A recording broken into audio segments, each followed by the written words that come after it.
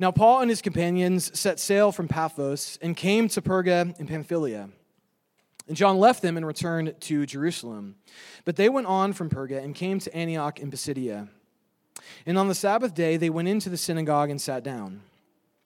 After the reading from the law and the prophets, the rulers of the synagogue sent a message to them saying, "Brothers, if you have any word of encouragement for the people, say it." So Paul stood up and motioning with his hand said, "Men of Israel and you who fear God, listen. The God of this people, Israel, chose our fathers and made the people great during their stay in the land of Egypt. And with uplifted arm, he led them out of it. And for about 40 years, he put up with them in the wilderness. And after destroying 7 nations in the land of Canaan, he gave them their land as an inheritance.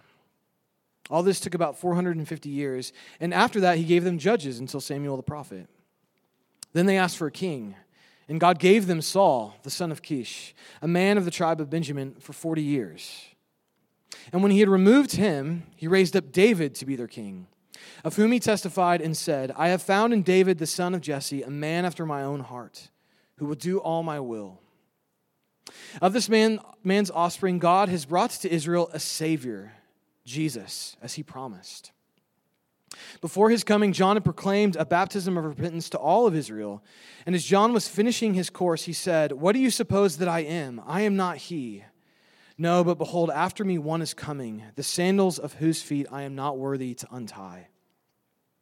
Brothers, sons of the family of Abraham, and those among you who fear God, to us has been sent the message of this salvation. For those who live in Jerusalem and their rulers, because they did not recognize him or understand the utterances of the prophets, which are read every Sabbath, fulfilled them by condemning him. And though they found in him no guilt worthy of death, they asked Pilate to have him executed. And when they carried out all that was written of him, they took him down from the tree and laid him in a tomb. But God raised him from the dead.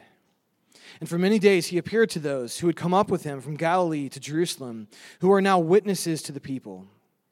And we bring you the good news that what God has promised to the fathers, this he has fulfilled to us, their children, by raising Jesus. As it is also written in the 2nd Psalm, You are my son, today I have begotten you. And as for the fact that he raised him from the dead, no more to return to corruption, he has spoken in this way, I will give you the holy and sure blessings of David. Therefore, he says in another psalm, You will not let your Holy One see corruption.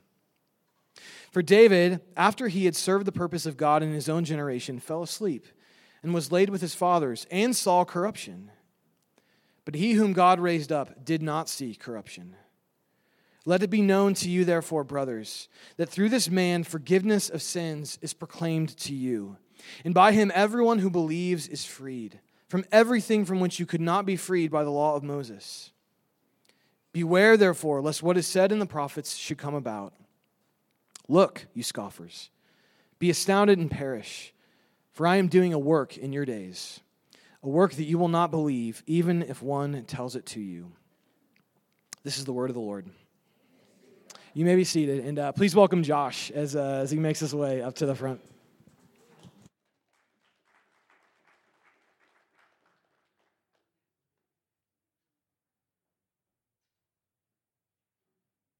There's Andrew, right? I'll put it back. I'll try to remember to put it back. All right.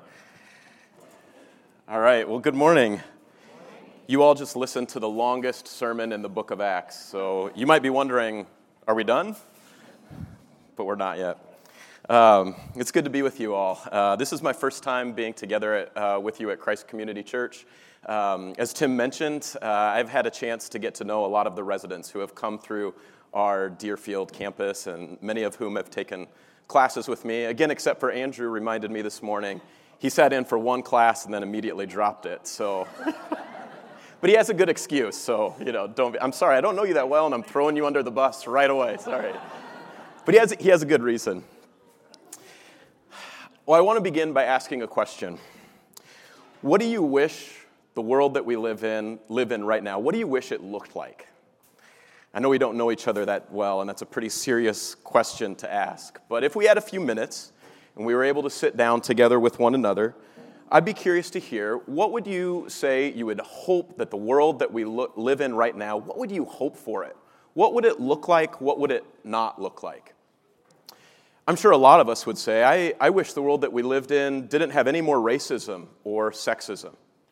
I wish the world that we lived in, there was enough food for everyone. I wish that there was a good living wage paid to every single person that wanted a job. I wish that everybody had a chance to know the gospel of Jesus Christ. I asked this question of my two sons, and one of them said, "Dad, I wish that there was no more anger in the world and peace for everyone." And I asked the other one, and he said, "I just wish there was no more mosquitoes in the world that we lived in." Both of those are good answers, right? They're both here, and I'm not going to say which one said which. But so whether it's John Lennon that's singing a song wishing that there's no more greed or hunger or violence, or whether it's the book of Revelation, the last book of the Bible that ends with a vision of God coming to be with his people and banishing all human sadness, tears, and death, all of us, most of us, seem to have this hope and this desire that there would be a world that is marked by goodness, by peace and justice, human flourishing for everyone. And our longings for peace, our longings for justice, we have a sense that they're deeply connected with the rulers, the leaders, the governors that are in positions of power over us. If you're like me, my Twitter, my Facebook feed is basically consumed, filled with people that are tweeting and putting up Facebook posts, basically motivated out of a criticism or praise, mostly criticism, but sometimes praise, for what our leaders are doing to lead this world into justice or peace or goodness for all people. Well, what does this have to do with the book of Acts? What is our longing for a good ruler that leads our world into justice and truth and righteousness? What does this have to do with the book of Acts and with the passage that we heard read this morning? Today, what we're going to do is we're going to look at Paul's first, and really it's his only sermon in the book of Acts in the synagogue. And the central theme of his sermon that we're going to see centers upon God and the way that he rules us through King Jesus, the one that we were just singing about in the last song as we sing about all praise to Christ our King. This is the central theme of Paul's sermon and the book of Acts. I could say it another way. Almost all of the book of Acts has to do with this. God promised that he would send a king, a ruler, to lead his people. And God has been faithful to this promise. And this righteous king that God has sent to rule and to save and to rescue us, he is present with us by means of his Spirit. He's not gone away to only return thousands of years later, just waiting for us to sort of get our stuff together. He continues to rule his world and rule his church through his Holy Spirit. So let's break down Paul's sermon into its three parts. I won't read the passage again for you. But let's look at, I don't know if we're going to have it on the slide, but let's look at the first section of the sermon. The first section of the sermon in verses 16 through 23, we see that God promises his people a king to save and to rescue them. Now, when you heard, you can be honest with me, I don't know if you do much congregational participation, but when you heard Tim read Paul's sermon, what were some of anything that sort of came to mind? Things that you maybe were feeling as sort of you're hearing Tim read Paul's sermon or you're reading along in your own Bibles. Anything come to mind? Some of you might have perhaps felt, you could be honest, right? It's really long, isn't it? It's kind of a long sermon. And it's also really Bible-ish too, isn't it? Right? We've got Samuel and Saul and David and going on to King David, and then there's all these Psalms that are being quoted, Psalm 2 and Psalm 16 and Isaiah 55. What is going on with all of this sort of Bible, Bible text being quoted? And I don't know, maybe you could close your eyes. I won't ask you to raise your hands. Maybe a few of you thought, this is a little bit boring, right? I mean, what do all of these details of biblical history have to do with anything? All of those, right, are understandable responses to listening to Paul's sermon given 2,000 years ago. So what is Paul's point? Why all this biblical history talk? Let me try to make Paul's argument as clear as I can in sort of 3 stages. And as I do that, since we're 2,000 years removed from the text, I'll try to give you some cues for how Paul might expect you to feel. You can get in touch with some of your feelings and emotions. Sort of the highs and the lows that Paul would expect you to feel as he's giving this sermon in the synagogue. Paul's sermon begins by giving sort of a mini history of God's people. Verses 16 through 23. And the emphasis is on God. This is who God is and what God has done. God chose Israel to be his people. God compassionately led them out of the Exodus. God gave them a land for their inheritance. He gave them judges and leaders and rulers. And then it gets to what is going to be his main point in verses 21 through 23. He starts to get to his main point when he says in verse 22, "Now, and God has raised up David, the son of Jesse, to be a man after my own heart. He will carry out my will." The pinnacle of the argument then comes in verse 23 when he says, "From this man's descendants," in other words, from King David's children, he promised, God has now brought about his promised Savior to Israel, Jesus, the Messiah. Now, let me get in touch with your emotions. This is the part in the sermon, Paul's sermon, where he'd be expecting you all to sort of get excited, anticipatory. Who did it? Yeah, right? You're getting giddy. You're joyful. You're saying, this is what we've been waiting and praying for. There's some baseball fans in here. Any Kansas City Royals fans? A couple? All right. Sorry about that. I'm a Twins fan, but I'm gonna contextualize my sermon, all right?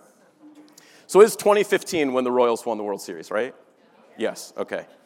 Any of you, sort of like the late winter or early spring, before the season has started, you kind of reading some articles, you're looking at the roster that the general manager has put together, and you say, I think this is going to be good. We've got Perez coming back at catcher, right? Hosmer's at first, right?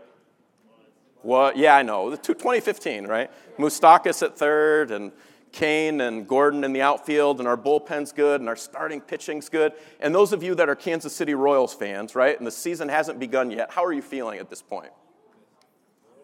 Optimistic, right? We are ready for this thing to get going. We haven't won a single game. We don't know for sure if we're going to even make the playoffs, but right, we are anticipating with joy and an expectation that there is going to be something good that is coming. This is the same thing that God's people, well, maybe not exactly the same thing, right? But there's the same sort of feeling that God's people in the Old Testament are experiencing, all right, that Paul is tapping into in his sermon. I don't know if we have the text up on board from the Old Testament. But God's people had been waiting for a king to come, to rule, to rescue, to save them, to lead them in justice and righteousness. And they had been praying this. Their scriptures are filled with these prayers in the Old Testament for a king who would come. Let me just read to you my favorite, all right? So this is something that God's people would pray in Psalm 72. They would pray this: God, give your king justice and righteousness. Give righteousness to the son of the king. This king will judge your people with righteousness and your afflicted ones with truth and justice. He will vindicate the afflicted among the people. He will help the poor. He will crush those oppressors. He will rescue the poor that cry out to him. And the afflicted who have no helper, he will save them. He will have pity on the poor and the helpless, and he will save their lives. He will redeem them from oppression and violence, for their lives are precious in his sight. I hope you can hear in that one text, and I could, for the sake of time, I won't read multiple of them, but there are multiple texts like these in the Old Testament where God's people are crying out, saying, God, we see these leaders that rule over us, and they exploit us, and they rule us for their own benefit, and they rule for their own power and money and privilege, and they give no voice. They give no voice to the poor and the helpless, and they don't care, ultimately, at the end of the day, God, who you are when they rule. Throughout the Old Testament, God's people are going through these same longings, and they don't see it with their own eyes. They don't experience it, right, in their own tangible day-to-day lives. They see violence instead of peace. They see idolatry and the worshiping of false gods instead of worshiping the one true God. and they see the powerful and the wealthy exploiting the poor. And they pray. They join their hearts, saying, God, you promised David to give us a king. Make good on that prayer. So verses 16 through 23, first portion of the sermon, Paul is tapping into that sort of anticipation. Then we see what happens in the second movement, where God's people reject their king, in verses 26 through 29. Now, what happens, right, when you try to mix oil and water? Or what happens when you mix sorry about all the sports analogies, what happens when you mix Jayhawks and Wildcats, right? Toothpaste and orange juice. I would throw in what happens when you mix KU and Mizzou, but they haven't been too relevant these days, right? So, sorry, Amber, my wife graduated from Mizzou. Sorry, I know there are many. Your days will come back, maybe, right? You mix these things and what happens, right? Often there's conflict. They don't go together. Sometimes, right, it can even be toxic. Well, when God sends his son, who's innocent and righteous and perfect and holy, to a world that is marked by injustice and idolatry and sin, what happens? It doesn't go too well. The world is unprepared. Even those people that had been praying for this king to come, when God sends his king, he doesn't look like what they expected he would look like. And as Paul says, the one who was sent to be their Savior, the one who was sent to be the fulfillment of those promises for a good king in the Old Testament, they didn't recognize him, verse 27. They condemned him to death, the innocent, the righteous one. Even though there was nothing wicked within him, they put the one who was innocent to death. All of the world, Luke is very clear. Luke, who wrote his gospel in the book of Acts, wants to make the point that the entire world is culpable here. Herod, Pilate, Israel's leaders, all of them collaborate to say no to God's king. And while this ironically fulfills God's plan to rescue the world, it also exposes all of the world as unjust, broken, violent, unable to submit of their own accord to God's righteous and holy, peace-loving king. Now let me get back to the emotion, what you're supposed to be feeling in Paul's sermon. You might be able to guess. This is the point in Paul's sermon where you're supposed to feel devastation, utter tragedy, loss, even embarrassment and shame. The very thing that God's people had longed for and anticipated. They've said no to it. They've treated it like trash. I mean, it's hard for me to try to imagine the feelings that Paul's speech, at least what he wanted to produce, the feelings that Paul's speech would produce in his audience. I was trying to think of this. The situation reminds me of sort of those tragic irony that you can get in Greek tragedies or Shakespeare. Spoiler alert, right? With Romeo and Juliet, you remember how it ends with Juliet's death. Romeo, remember, he ends up drinking the poison. He hears that these false rumors of Juliet's death, right? And it's tragic, but it's deeply ironic, right? Because at the same way, God's people must have been thinking, what have we done? The Davidic king that we prayed for, that has been sent now to God's people to deliver us and to lead us in justice and peace, we've destroyed him. We've handed him over to the Romans to be put on the cross. And we might think that this is the end of the story. It's over. God made promises. He fulfilled those promises. He sent the king. They killed his king. End of story. It's over. The world stands completely condemned in idolatry and injustice and evil and wickedness. But this is where we get to the highlight or the pinnacle of Paul's sermon. Third stage of the sermon in verses 30 through 39. Maybe the most important verse in Paul's sermon, maybe one of the most important verses in all of the book of Acts is very simply verse 30. But God raised him from the dead. Throughout Acts, there is this interplay. You acted wickedly. You condemned an innocent and righteous man. But God raised him up from the dead. You killed God's son. In other words, humanity's no to God's provision of a Savior is met not with, fine, you deserve evil. You deserve the violence and the idolatry that you make for yourselves in this world. Instead, humanity's no to its king is met instead with a yes by God. He is your king. And I will raise him from the dead and exalt him over you to establish this reality until you see it and you recognize it. Right, this is the high point of Paul's sermon. This is the point where you're starting to feel a little bit along the lines of excitement. Maybe there's a second chance, but wondering, are the implications for this still good when we were the ones who actually put him to death? Now, this is where Paul's sermon gets really complicated, so let me try to make it as clear as I can for you in verses 30 through 39.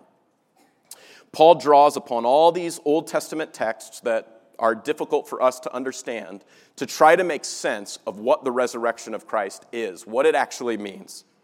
So in verse 34, you can see in your text, right, Paul says, God fulfilled the promise that he made to us and to our children by raising up Jesus, just as it was written in the second Psalm. You are my son. Today I have become your father. So what does this mean? What does it mean that God's resurrection of Jesus fulfills what was written in the second Psalm? And why does it matter? Well, let me try, again, it's a bit complicated, but let me say this as clearly as I can. What's going on in Psalm 2 is a little drama. The drama goes like this in 3 parts. Part 1, the kings, the rulers, the nations of the earth, they conspire against God and against his son and say, let us overthrow God. Let us destroy his son. Let us rage against God's holy temple. They're angry. They're violent. They want the rule. They want the power for themselves. And God, in stage 2, verses 6 through 8, says, no thanks. That's not how it's going to work, right? Stage 2, God says, no way. In fact, he laughs at the futility of the kingdoms of the world that are raging against him. He says, let me give you a decree. Listen up, everyone. I have put my king, my son, on his throne, and he will rule the entire world. I have promised to give him the entire world as an inheritance for himself. So you can submit to him or you cannot. The choice is yours. And this is what happens in part 3. God warns the world finally and says, listen up. Give worship to my one and only king. Obey him. Kiss the feet of the Son. If you don't, you will perish and be destroyed in your rebellion. Now here's the point. When Paul says that God raised Jesus from the dead, and that this fulfills those ancient words of Psalm 2, you are my son, today I have become your father, this is what he's saying. Paul is saying, God has given his final no to the wicked, rebellion, violent rage of the kingdoms of the earth. And God has given his supreme yes to his righteous, innocent son, and has exalted him to a position of rule over his church. You can reject his rule if you want. You can continue to go in economic greed. You can continue in racism. You can continue in rejection of what he calls for. Or you can submit to his peace-loving, just rule. For those of us who welcome God's rule, God's resurrection of King Jesus from the dead is meant to be good news. It is meant to be the point in the sermon where you are ultimately filled with recognition of your prior sin, but also with recognition of a desire to lovingly submit and obey and give your supreme allegiance to this one resurrected King. Right? So let me move on to the last point number 4. So why is all of this important for Paul? Why does the sermon constantly emphasize David and kingship and Jesus' resurrection? And what does all of this mean for Paul's audience and for us? When we confess Jesus from the dead, we are making a historical claim, right? We are making, probably most of us understand this pretty well. This isn't the part that I'm that concerned that you understand, because I think you probably get it. When we say God raised Jesus from the dead, for example, on Easter Sunday, we are making a concrete historical claim about something that God did 2,000 years ago. But we are also making a claim about the present. We are also making a claim about reality as it exists and as we participate in reality in the here and now.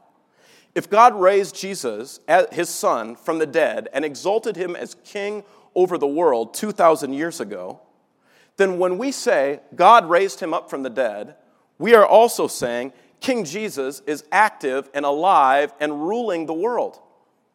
When Jesus is raised from the dead, and goes up into heaven. You may remember this, the very beginning of Acts, right? And he ascends into heaven. He doesn't just go there to wait. He doesn't just go there to see if we can sort of get our act together, and then he'll finally come back when he's ready. He goes there. He's physically absent, yes, and yet as the resurrected king, he is more powerfully present among us even now to advance and to establish his kingdom and his rule. So if we believe that Acts is true, if we believe that God raised Jesus from the dead and that he is actively now reigning and ruling over us as our king, then we ask ourselves questions like these. Are we committing ourselves now to believe and to live as if Christ is powerfully present among us and actively ruling our broken world? Right? When we sing these songs of worship and praise to Christ, we believe that that resurrected king is by means of his Spirit present with us as we worship him and as we praise him. When we bemoan the state of our world, when we lament when we see the evil, when we see injustice, when we look out at the world and it doesn't look the way that it's supposed to look, do we believe that God is still present and active to rule his church even in the midst of our pain and our suffering? Let me give you a few of the ways that in the book of Acts, King Jesus continues to rule his world. I'm probably a lot of this is sort of my professor sort of understanding of this, but let me step out in just 1 second. Just in the book of Acts, right? This is what King Jesus does as he's exalted to heaven. These are things that he still continues to do in the book of Acts. What does he do in chapter 2? Anyone remember? Pours out his Spirit. The Spirit that comes upon God's people at Pentecost is the Spirit of the resurrected King, right? Luke is very clear. This is how the King still rules over you. The Spirit of the King has been given to God's people. What continues to happen? King Jesus heals people that are lame, right? Acts chapter 3. When the disciples pray and say to God, we are experiencing suffering and we need power and wisdom to proclaim your word, what does he do? He listens to their prayers, answers them, and gives them the Holy Spirit in Acts 4. When his basically enemy rages in violence against the church and tries to destroy it, what does God do? The resurrected king comes down from heaven and says, no, you're not going to do this anymore, Saul. And again, in a note of irony, the supreme enemy of the resurrected king becomes the major missionary in the book of Acts that establishes Christianity throughout the ancient world. And maybe in the passage that you looked at last week, when Herod says, I think I'm going to destroy the church, God says, no, you're not, King Herod. In other words, throughout the book of Acts, Acts is primarily centered upon the way in which King Jesus is not absent, but rules over his people and establishes the kingdom. So what does this mean for us? Let me conclude by giving you 3 things. What does this mean for us 2,000 years later as the people of God? Let me give to you 3 things. Number 1, the defining feature of the church is that there is one ruler that we owe allegiance to, or to whom we owe allegiance. One ruler. Almost all churches that I've been a part of probably need a little bit more of a robust understanding of the resurrection and what it means for sort of our current lives that we now live in. The resurrection of Jesus, what does it mean? It means that Jesus is not absent, but Jesus is present to rule the world and to rule the church, even now. I mean, this is my question for me. Almost every morning I wake up. Do I believe that the resurrected King Jesus is ruling and is in charge and is present in the world and in the church that I live in today? If so, then we should be anticipating, expectant, looking for ways in which the resurrected Christ is continuing to be present to make himself known amongst us. Right? When the early church shared the gospel with other people, they didn't do so thinking this is really horrible and hard work and how they did so knowing that King Jesus was present among them to empower them to share the gospel with those who were lost and to share the gospel with the broken. When they prayed, they didn't think that their prayers were going as far as the ceiling. They believed that the prayers were ascending to the resurrected King that ruled the world.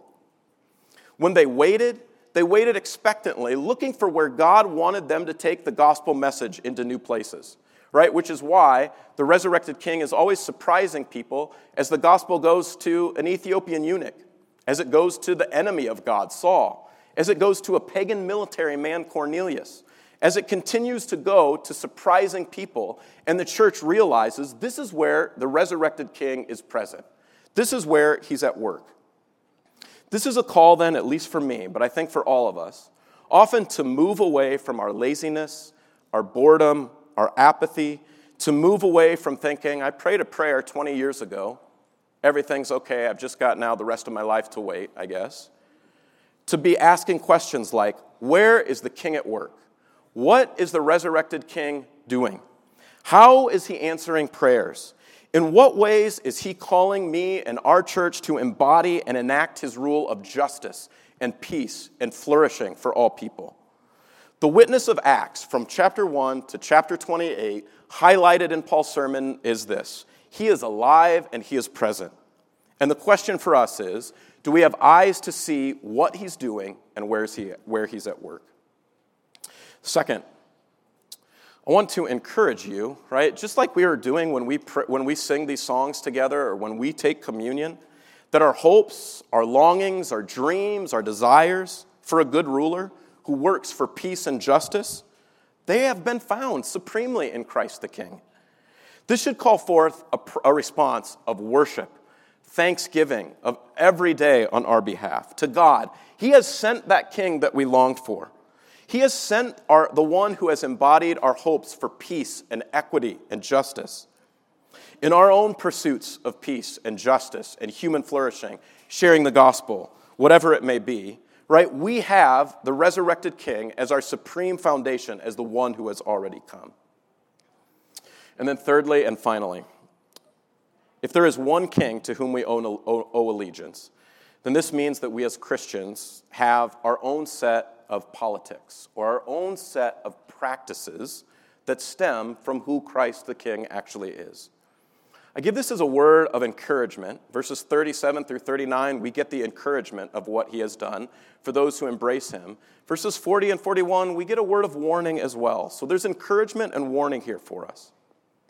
The world has seen some pretty impressive empires, right? I mean, we don't live in this world anymore, but Babylon and Persia were pretty great. The Roman Empire, right, seemed like it was going to last forever as an eternal empire. The United States of America, we might think it's going to go on forever and forever, but we know it's not eternal. Empires are here today, and they are gone tomorrow. They rise and they fall, and that's okay. Because our hope is not in any empire, it's not in any nation state, it's not in any human political leader, all right? It's in none of these things. And when we put our hope in these things as our supreme hope for God's way of redeeming and transforming the world, we often fail to make good on our understanding of how Christ, the resurrected King, wants us to act. This can often mean, sometimes very explicitly, right, that we place our hope in someone that's promising us, right, to lead us or to lead our people into the promised land. Now, to be clear, I'm not calling for a rejection of politics. St. Augustine said, we belong to the city of God. Our true home is the city of God, but right now it's true. We participate in the city of man. But no nation state, no governor, no leader can function as our ultimate source of hope, joy, and comfort. And in fact, when we see the early church proclaiming there's one eternal King, you'll see in the next few weeks that it doesn't usually go over very well with the people that receive this message. Human leaders don't usually like to hear this kind of message, right? And the apostles are brought before, right, the governors and leaders, saying they're proclaiming things that we shouldn't be following. They're saying that there's one king, and it's not Caesar. So when we get straight our politics, when we get straight the practices that the resurrected Christ the King wants us to embody, this will not always mean that we find ourselves sort of at home with the way in which our world lives. It may mean we have to confront socially acceptable forms of idolatry that might water down our allegiance to Christ. So what does this common life of the church, what does the politics, I'm using the language of, the politics of the resurrected King look like? You're going through the entire book of Acts, so some of you, if you've been paying attention to the sermons, might be able to say some of the things it looks like, right? It looks like a people that are filled by the Spirit of God. It looks like a people that are passionate to give testimony to others about Jesus Christ as God's supreme, crucified and now resurrected King. It looks like people that are devoted to the prayer and devoted to the Word of God. It looks like people that are devoted to sharing their resources with one another, looking for ways to say, what God has given me is not my own. What God has given me and these resources are meant for God's people. It looks like people that are committed to hospitality, that are asking questions like, how can we bring the gospel to other people? Maybe not just to expect them to come into our own turf, but how can we bring the gospel to maybe people that are surprising? Maybe the people that we wouldn't expect, right? It looks like the church being a place of compassion, healing for the sick, care for the weak and the vulnerable, and we could go on and on. These are the practices that Christ the King in the book of Acts says will mark God's people. So our primary identity, we are citizens of God's kingdom. Our King has come, praise God, the perfect embodiment of justice, compassion, peace, and flourishing. And we, the people of God at Christ Community and everywhere that call Jesus our resurrected King, are called upon to embody his peace and work against patterns of hatred and violence, seeking to embody his rule that he has already established. Again, because our resurrected King has come and has called us to participate in his kingdom, our constant task is to be reflecting upon who is this King? How is he making himself known? And in what ways are we as God's people called upon to embody and enact God's kingdom in our midst? Let me pray. Lord, we give you all praise and all worship that you have been faithful to the promises that you made centuries ago. That you made centuries ago to King David, God, that you would send a righteous leader who would rule us. Lord, my prayer for us is that we would grow in our worship and our thanksgiving and our praise as we give glory and honor to you, God, for what you've done. But we pray also, Father, that you would show us ways in which your kingdom is present among us. You have brought your kingdom. Give us wisdom and eyes to see ways, Father, in which we can share in this and participate in this reality even today. In Jesus' name, amen.